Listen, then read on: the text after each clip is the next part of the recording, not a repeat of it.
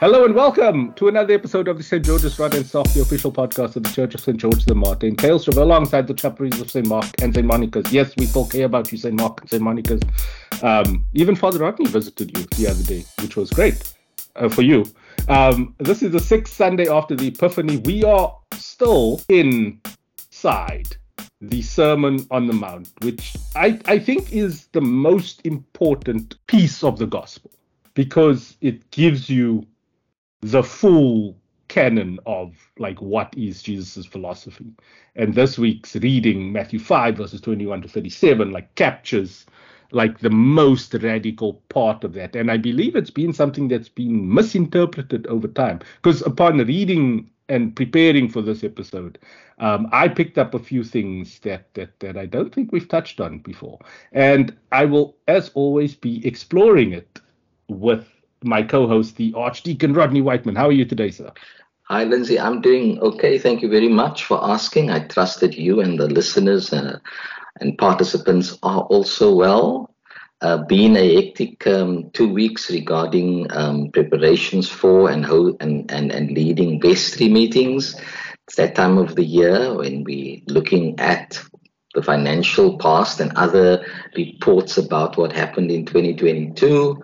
And then as we sort of have to focus on electing leaders for the next season of the church's life, always difficult tasks, and vestry is challenging. I had a very unique experience at St. Mark's because we had to postpone and continue on Wednesday to complete the work of vestry.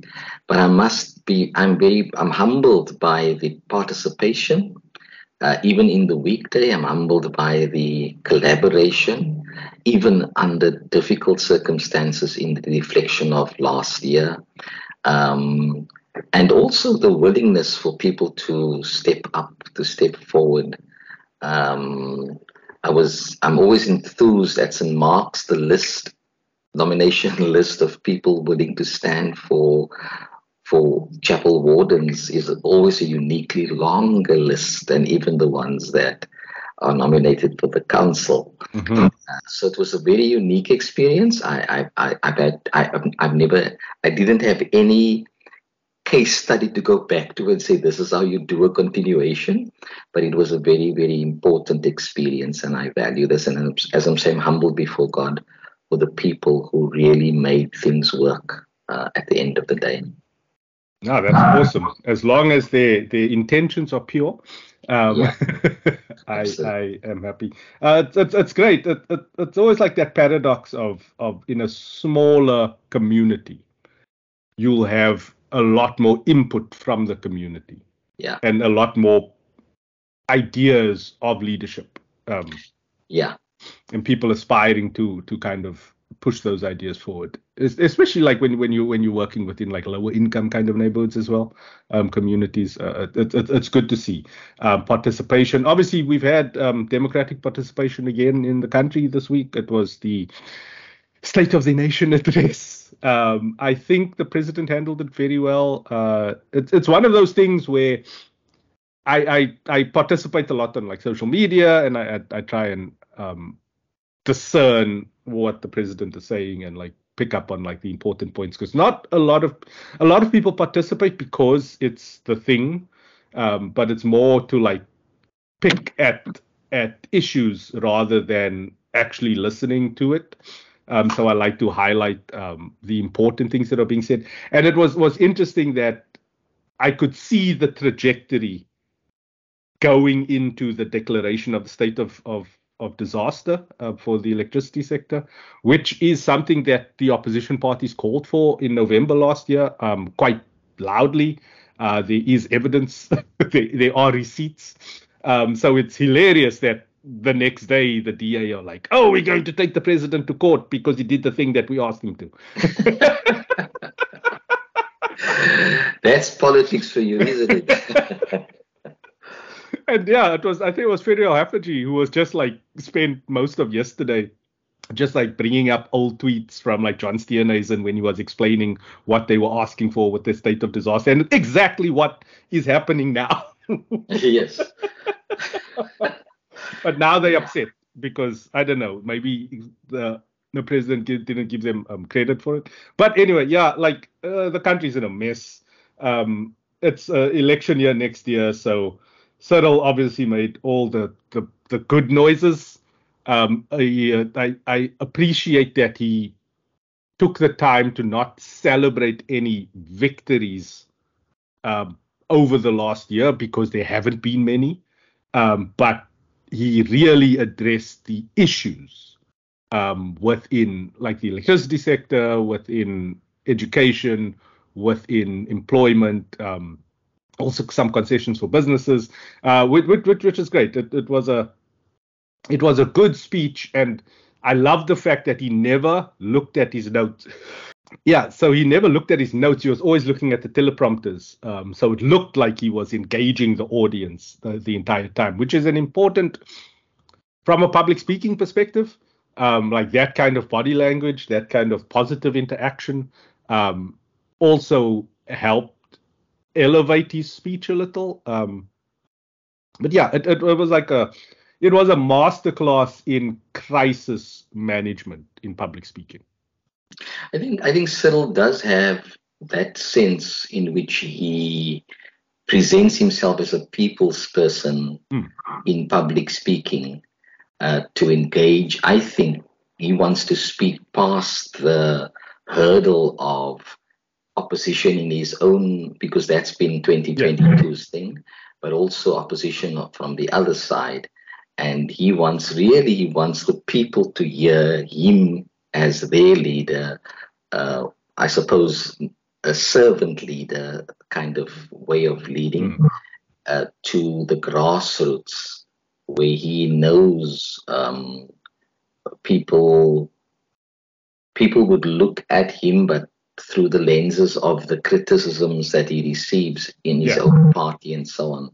And so making your voice known to the people who, at the end of the day, really matter more than all of those that cry foul, either from your own side or from the opposition. However, I don't really understand but I do understand from a church's perspective.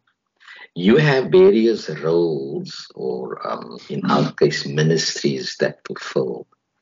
And when these ministries are looked at as power bases, and you so humble before you were chosen to go into that, and then suddenly your mindset changes, the focus or the themes that you spoke before are differently said in this new position, because power positions itself doesn't change you. You want to change, because power is such a lekker thing. To have, so now one of the things that one does would be to say, "Here's our Lord. What is he? If SONA is the state of the nation of South Africa in current time, is the Sermon on the Mount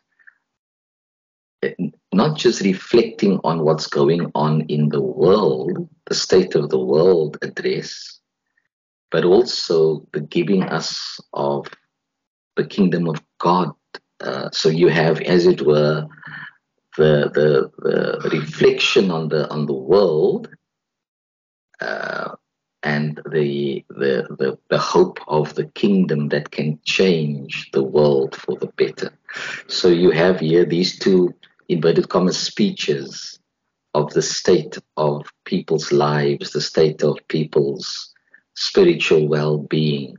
You're talking to an oppressed people, Jesus was, both on the religious platform and on the spiritual, the socio-economic and political platforms. And this is I'm sort of taking over your place now and setting and saying, therefore, out of all of this, does that choice always come before us? Life or death? So does Sona give us life, or does it continue to reek of death? Yeah, but it's one of those tricky ones, especially this week, because like the readings start with the book of Deuteronomy, chapter 30, verses 15 to 20. Today I'm giving you a choice between good and evil, between life and death. If you obey the commandments of the Lord your God, which I give to you today, if you love him, obey him, and keep all his laws, then you will prosper and become a nation of many people. So then you fast forward a couple of 100 years, and you get to the Sermon on the Mount, and here you have a Jesus, and if you believe it, God walking among you. And the person you associate when you say Lord, because like people break that a little bit, where like God is God and like Jesus is the Lord, that sort of thing. I've seen that kind of thing happen before. And yeah, it starts off with like verse 21 goes, you have heard that it was said to those of ancient times, you shall not murder, and whoever murders shall be liable to judgment. But I say to you that if you are angry with your brother or sister, you will be liable to judgment. And if you insult a brother or sister, you will be liable to the council. And if you say, you fool, you will be liable to the hell of fire. So when you are offering your gift at the altar, if you remember that your brother or sister has done something against you, leave your gift there before the altar and go. First be reconciled with your brother or sister, and then come offer your gift. And then it like just continues. And it's like adultery, it was said, you shall not commit it. So it's like breaking down all of the commandments except for the first two, which Jesus has already positioned as the only two that are important, and then like the new commandment. And it's like this complete subversion, because speaking into a majority Jewish audience, or at least Hebrew audience, these are the words they live by, like Deuteronomy is one of the 5 books of Moses, like this is like the word of God passed down through generations and generations through Torah. And now it's like, oh, there's a different way to kind of understand this now. Like this dude, was he calling himself the Son of God at this point? Well, he was engaged in chapter 4 with the devil. So the devil questioned his identity. Yeah. And he was using the scriptures of the Torah and the prophets to say that what was his main view in the and previous to the wilderness experience, the baptism, where he is identified as the one in whom God is pleased. This is my son with whom I'm pleased. Yeah. He goes into to chapter 4, having to face this challenge. If you are the Son of God, so the questioning of his identity on the earth, then he comes and he speaks the Sermon on the Mount. Yeah. So, and what he just came through that. Was he identifying himself yet? No, he has been identified by the Father, and now he seeks to. And so, what was the emphasis of the baptism? Was obedience to the Father. What was the emphasis of what could be possible emphasis of the temptation in the wilderness? His faithfulness to God. Like the last one was, you shall worship no other God. You shall, so that worship is the emphasis of obedience.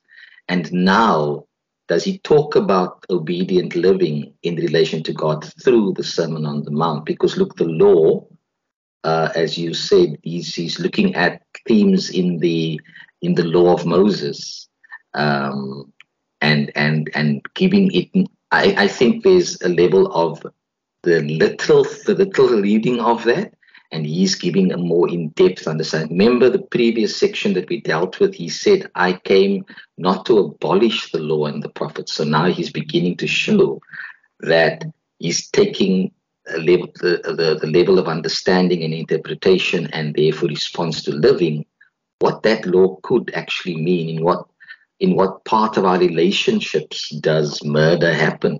Does it only happen when I shoot you and you're dead, or when I speak to you, or the way I feel about you? And so he takes it to that level where he's talking about, a call to reconciled living, to truthful living, to a way of living with integrity towards each other. And towards Well, it's interesting. Like yesterday, in I don't know what it's called now. I think it's life sciences, life orientation. I forget. Guidance class. Yeah, life orientation. I think it is. Yeah, and this life sciences too. Yeah. So my daughter's dealing with, in the class, they're dealing with rape, or they dealt with rape this week. So we were asked. She was asked last night, like, what is rape? And then she described it as like the violent version of it. So it's like you walking down a road and someone like assaults you and then thingies you. And then like to make her understand that it happens every time that you do not give consent. So like even within marriages, within relationships, if one party doesn't give consent to the coitus, then it's rape, Yeah. So in a similar way to your point, many of these things, so the adultery, the murder, those things, those extreme readings of the gospel, or at least of the commandments, the 10 commandments, those absolutist statements in the 10 commandments are now broken down, and it's like they are gateways to those things. They are like microaggressions that are as bad as that. So it's like cheating, adultery. The moment you look at another person that's not your partner with those thoughts, and he says here, but I say to you that everyone who looks at a woman with lust has already committed adultery with her in his heart. And then it's like, I was really reflecting on this. I was really reading through this, and I was like, he's not, and I was looking at other interpretations as well, and I don't think that the term hell is a true interpretation of what was recorded, because it kind of, especially when it like goes into the divorce thing, where anyone who divorces his wife except on the ground of unchastity causes her to commit adultery, and whoever marries a divorced woman commits adultery. I don't think these should be interpreted as they have been, as like I know people who refuse to get divorced because of this line. And my argument is always, he's saying to me, what I understand from this is that there's a gradient, and everything isn't that bad. So it's like either you're going to take it to the most extreme, and then you have to like, and I love this, you have to like live with it in its most extreme. So it's like I have hard principles that I live by.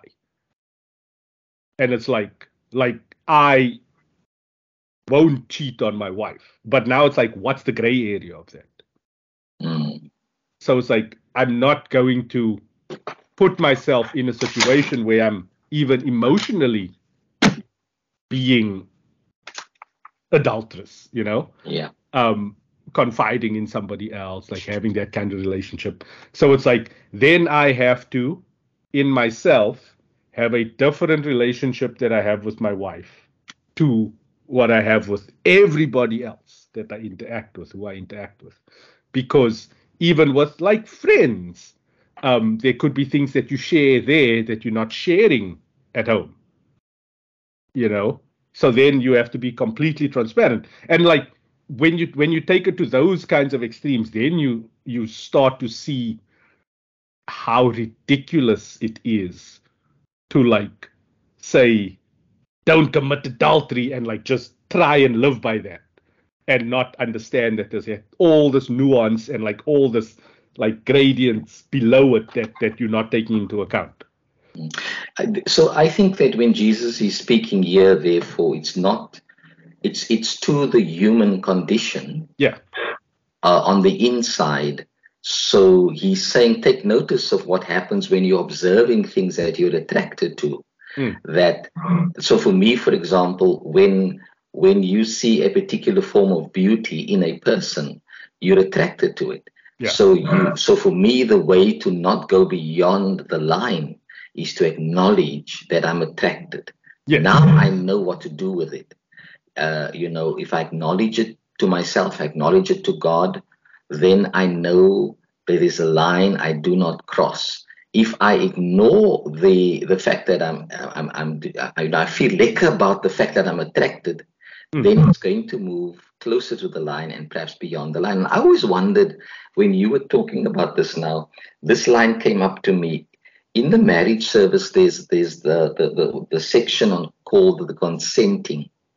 And both people are asked before they give the vows about their consenting to this marriage ceremony. Yeah. But it's a consenting to marry the person whom you have asked to marry, and now you're standing in front of the altar or wherever it is, you're standing to make a vow or the vow to marriage with that person. And it says, will you take this person to be your wife or husband? Will you love, comfort, honor, and protect? And this is the line that always gets me thinking. Forsaking all others, be faithful. Now, that thing faithful calls us into ethical living, into honest living with yourself and with the people that you vowing to. And then I went further one day and I said, forsaking all others does not necessarily mean a person. You could be attached to your vehicle in such a way that you disrespect your relationship. You could be attached to substance abuse, to money making, to all those things that would actually be putting pressure on and relegating the person you claim to love into a position where you're not relating to the person in the honesty of love. So I thought that was a very important something. So here we have words, but what are they, in terms of the gradient? What is the real call of that? It's if you were to give your vow to this woman now before consenting to it, will you live as a person whose yes is yes? A word can be honored. In Europe, what do they call it? Your honor, your word is your honor. Can you live by the vow you take? Yeah. Now I have struggled with this when it comes to people who are married and things break down. When there's seems to be no more evidence that a marriage exists, even though people are married. Do you still celebrate marriage in that context?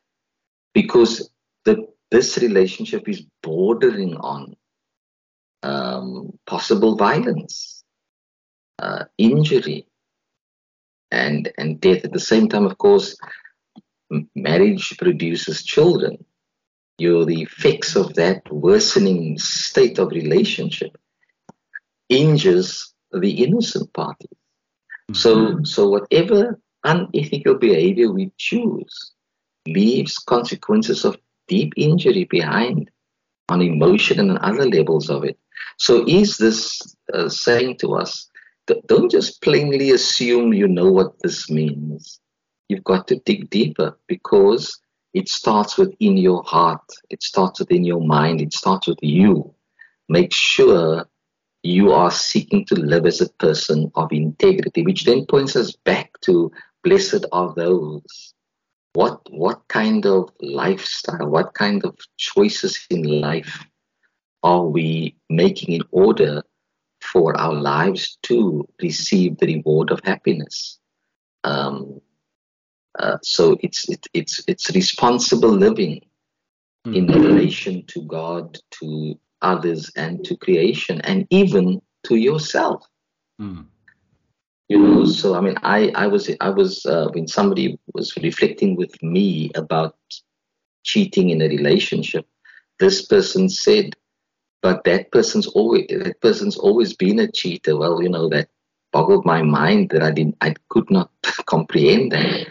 But why would we choose to live unethically within ourselves, and the consequence of that festers relationship? Yeah.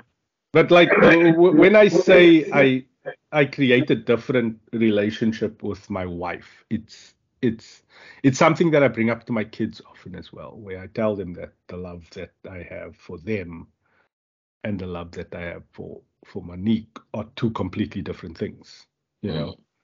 And it's for me, it's important to keep making that distinction for myself, to know that while I try and be the same person in every situation that I'm in,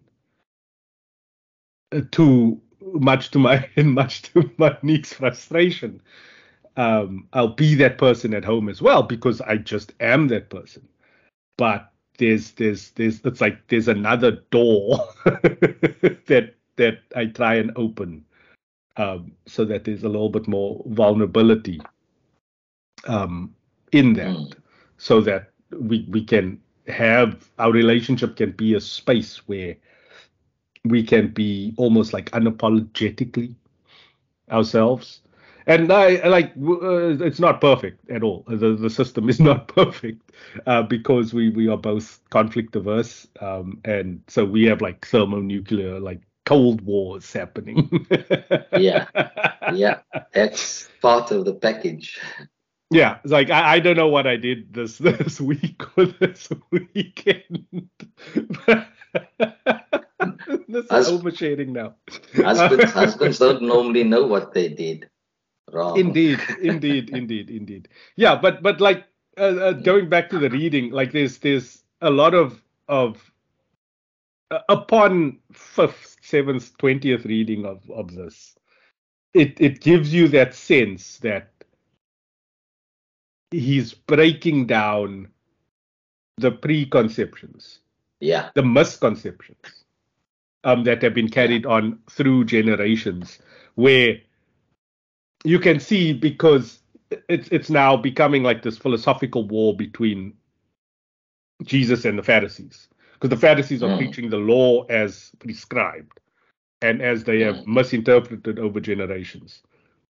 And it's like that broken telephone thing, where it just takes like one person. And this is why I always make a point of exploring like the translations of the Bible, because if you get one bad translation into a society, like South Africa got the Good News Bible, or at least people of color in South Africa, black people, got the Good News Bible, you don't have access to the best version of the text. You have like the oversimplified thing, and in oversimplification it gets things wrong. And now you have an entire community that's faith is based on one little mistranslation, and it creates like these cascading problems that get seeded through, like homosexuality. How could we have gone from polite society in Greece and Rome, that shaped kind of Western culture, and have rampant homosexuality, and 2,000 years later, you still have people walking around saying that like homosexuality is wrong. Like where did we lose? Where did we lose it? And the problem normally surfaces with what's that word called, semantics. We fix as beautiful as words are, and as beautiful as the rhythm of words are, we shouldn't be so fixated on the words as to the message we need to learn. Yeah. As we look deeper into what the meaning of that of somebody said, and I like that phrase. He says in scripture, he was talking about scripture. He says scripture are vehicles the words are vehicles that transport the message. Now, what's important is that so yes, we do need to understand the words, and this is the problem. You speak about love. The different in the way of the different ways in which we love. Word English doesn't give us that impression as does the Greek words for love, because there's more than one word for that love. So by interpreting just into the English language love, you need to the person who reads it must need to understand why love was used there and for what purpose it was used, so that you don't misunderstand what the text is actually trying to produce. So my thing would be, at the end of the day, before us, this is something I can embrace. Today I give you a choice between good and evil, between life and death. Those choices always stand before us, not because we literally are going to do something to the other person, but the intentions of our heart, the thoughts of our minds, and the expression of that through words could actually hurt the other person. Sometimes you feel like you want to say something, but you realize if you say what is on your mind, this could lead somewhere else that is nasty and so forth. So while words are important, we need to know their meanings. When they put together, they have a message to transport. But even looking at the word, you used the phrase earlier on, it's the fifth word in the synonyms package. So that's also important, and you are right. We do a disservice to people when we think their intellect only comes to second language level. Therefore, a Good News translation is produced in such a way. Whereas in the same church, whilst everybody in the Cape Flats was introduced to the Good News Bible, in the same church on the main road out of which we were cast during apartheid times, they were reading the New English Bible. They were reading the Revised Standard Version. They were reading the New International Version. And, even that causes discrepancy, that one part of the community in the same body is denigrated to second level, whereas because we are our English first language, we read this, that kind of thing could be a problematic. So right now, I received, I don't know if you know about this, but it's very interesting that I received a clip about should a translation into the modern English reflect on the gender of God as produced in the original languages of the Bible and the translations that followed that.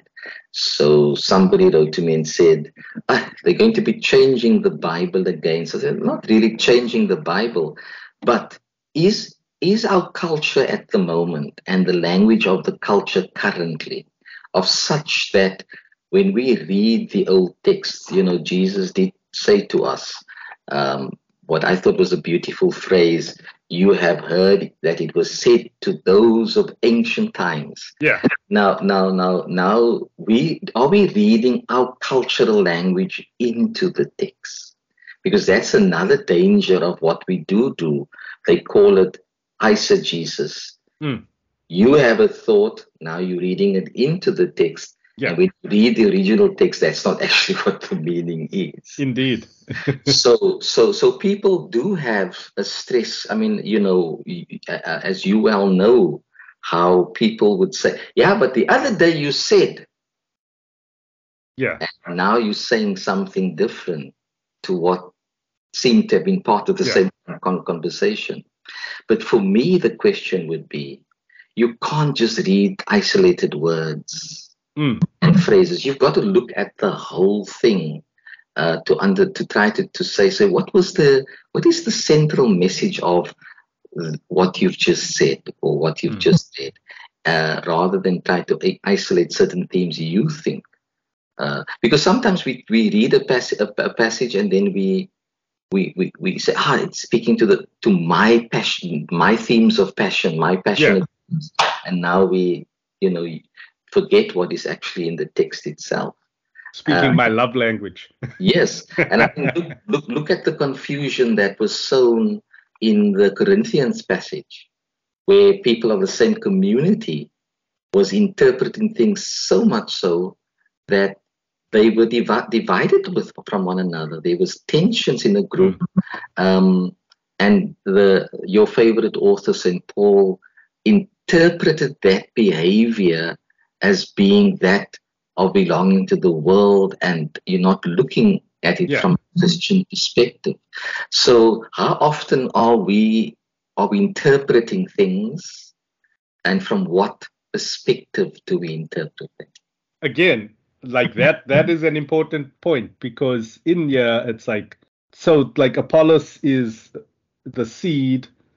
Wait, what's it? Paul plants the seed, and then Apollos is the water. But God makes it grow. And then you're like, okay, fine, dude. Like today, 2023, we have enough scientific understanding to make our crops super efficient. So we've removed the mystery of God from that equation.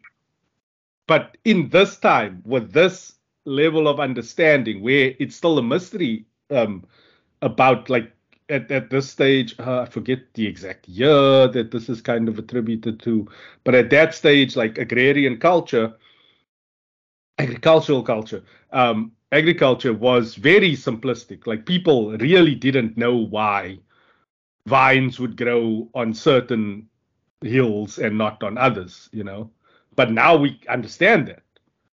So it goes back to a point I made years ago, where it's like the more we understand about the world, the fewer places God has to hide, and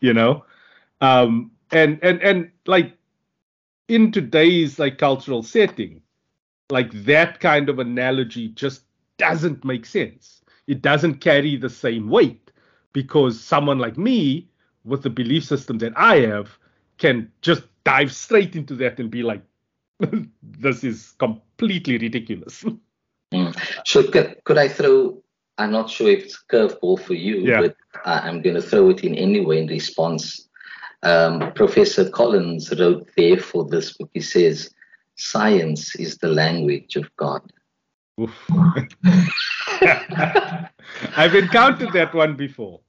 I have encountered that one before. So in other words, as you speak, I'm thinking how magnificent we have been made, because our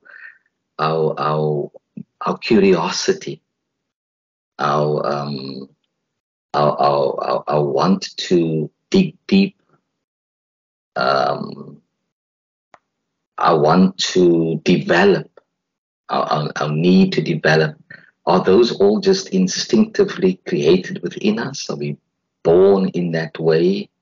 And that when we grow up, no matter how we are shaped and formed, there is something within us that, unfortunately, some are suppressed and others are allowed to grow, where you make the deeper discoveries if you're allowed on that journey of discovery. So whilst you may have said, so logically from this point to that point, I now understand. But by coming to this point, I don't fully understand. So now I need to go and dig a little deeper to try and understand. deeper. So I'm bought on the idea that science is the language of God. I have a slightly more controversial view on like the whole curiosity thing. So our curiosity is a symptom of our laziness. Wow. Because that's like common human characteristics, narcissism and laziness. Because that's how you secure your future. You make things easier for yourself, and you acquire all of the, like, you look at children. Like, children are super. What the word went out of my head now. They selfish. Children are selfish. They're selfish with time. They're jealous. Because the only way they hard coded. The only way they can survive is if they get premium resources, and they're always fighting for premium resources, be it the attention of their parents, be it food, be it anything. Like a baby cries when it's hungry to make its mother feed it. Like that's the basic biology of humans, and we carry this into our entire lives. So you want to. This is absolute status, but men will want to acquire things or like build their physique so that they can attract a good mate, that they can have children, and they can secure their legacy for the future. We are hard coded to do these things. And can I throw in something quickly, going back to what you said, this basic human need between the baby's cry for the mother's attention to feed. But there's also the alternative. Sometimes the baby doesn't cry, but the mother's natural responses, because of the overflow in the breasts, needs to feed. Yeah. So both go together. Yeah. That makes life reciprocal, responsorial. We're living, as it were, to share with each other. That's the basic core for human life. But we don't get there because of jealousy, self-centeredness, and all that kind of stuff. But if we really put it all together, then it should get to the point that we are made for each other. I am who I am because of you, who you are. And as our diet says, and because who God is to us. So what therefore, when we go into the scripture that we are currently reading, where relationships are broken up and sides are taken, where the interpretation of relationships end up in murder, not necessarily literal murder, but murder in the heart, murder in the mind of people.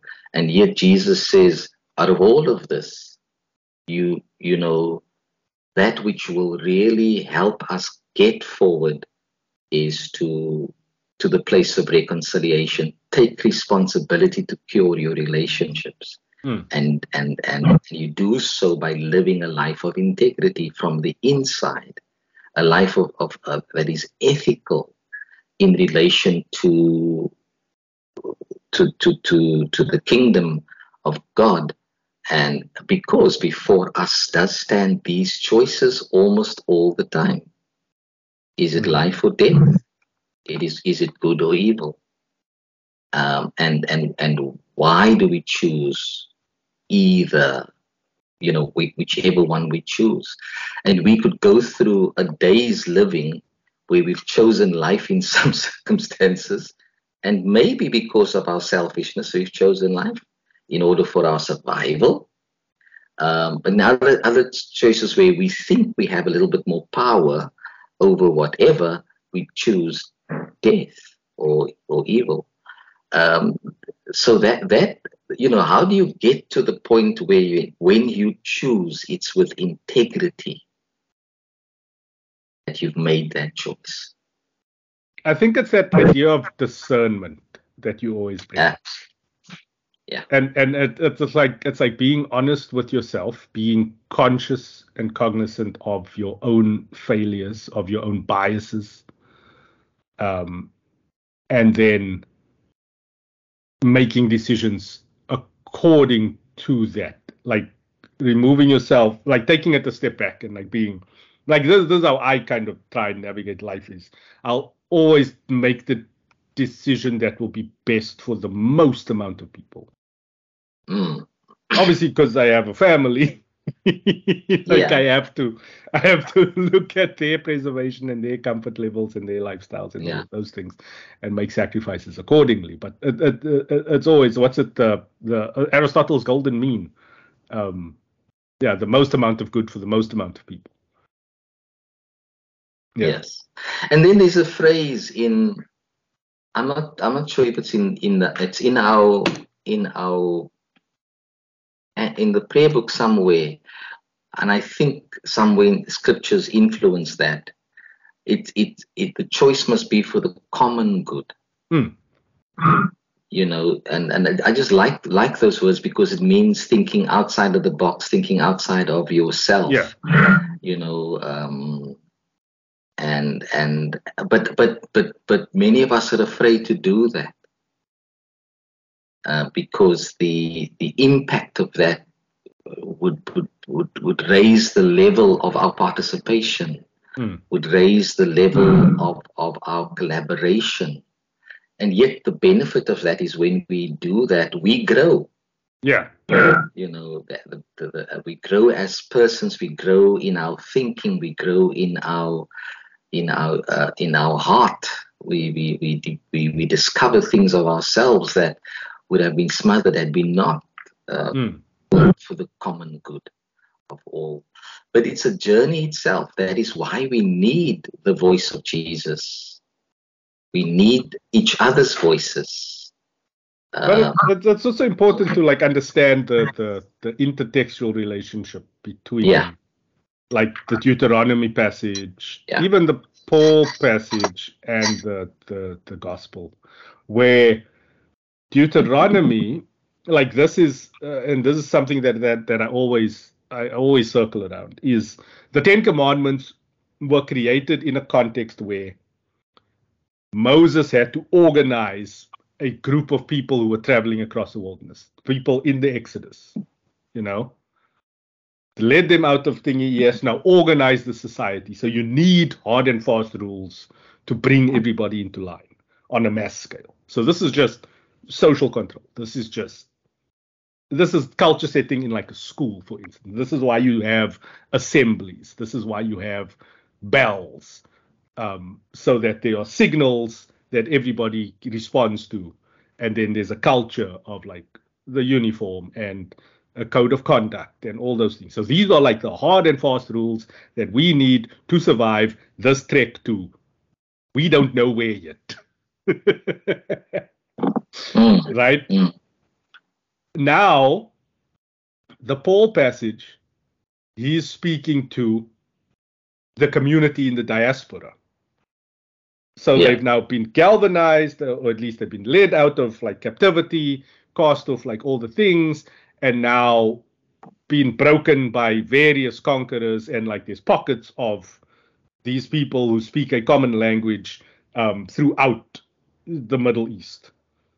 And he's now looking at the cultural differences because it's like Johannesburg.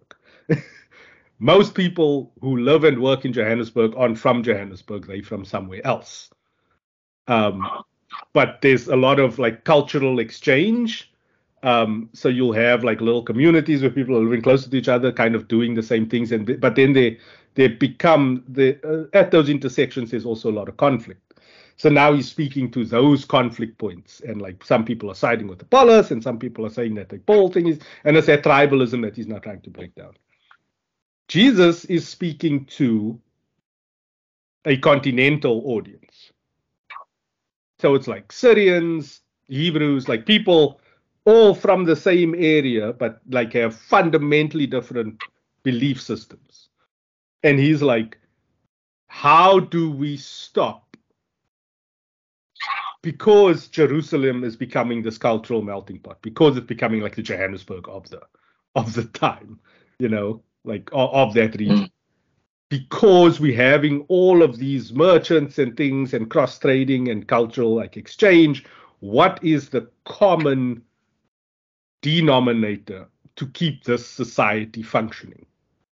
And it's like, just be good with each other, respect each other on a human level, like submit to a higher power, everybody collectively, and then once everyone's on that same kind of footing, once you've reached that common denominator by submitting to a higher power, now you can interact with each other as equals.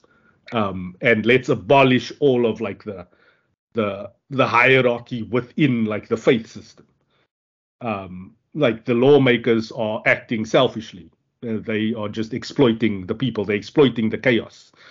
They want Hebrews to be against Samaritans because it's beneficial to them, because they're creating that us and them dichotomy galvanizes their power over their specific tribe, where Jesus is like, yo, invite everybody to the table and let's share, and together we can all grow. It's an important point that often gets lost, because when people are reading the text, when you're preaching to the text, you're looking for like that God message. So like the actual contextualization isn't there.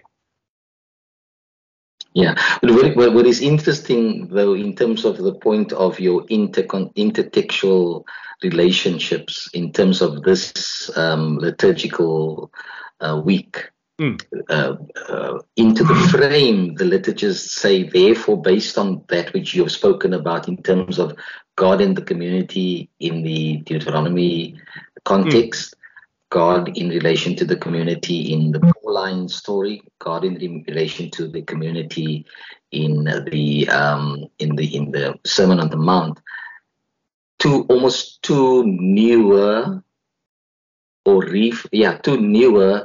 beatitudes come up in all of that from Psalm 119. Blessed are those whose way is blameless, based on what he said. And the influence thereof who walk in the law of the Lord. Blessed are those who keep his commands and seek him with your whole heart. So he's offering that as the way in order to do just as the way that you now unfolded in relation to the call for the common good, in relation to how you ought to be living with each other. Blessedness is there, happiness will exude, but for the benefit of everybody. Happiness cannot be exclusive. Yeah. It's an inclusive reality. And I think that's a good place to end this. Like I really wanted to stress with the gospel discussion that like I enjoy this character of Jesus, where it's like a really radical idea that challenges like centuries of misconception. And it was born out of the situation that Moses found himself in, and how to cast off those mental shackles through this kind of Sermon on the Mount. What can we call it? A constitution? No, it's not a constitution. Obviously in the place where South Africa is right now, which is the context that I speak into, we now again looking at the constitutional powers that have been granted, like to the president and to the leadership of the country, where they can call a state of disaster and not the state of emergency, because emergency needs parliamentary approval. Disaster is just the National Executive Committee.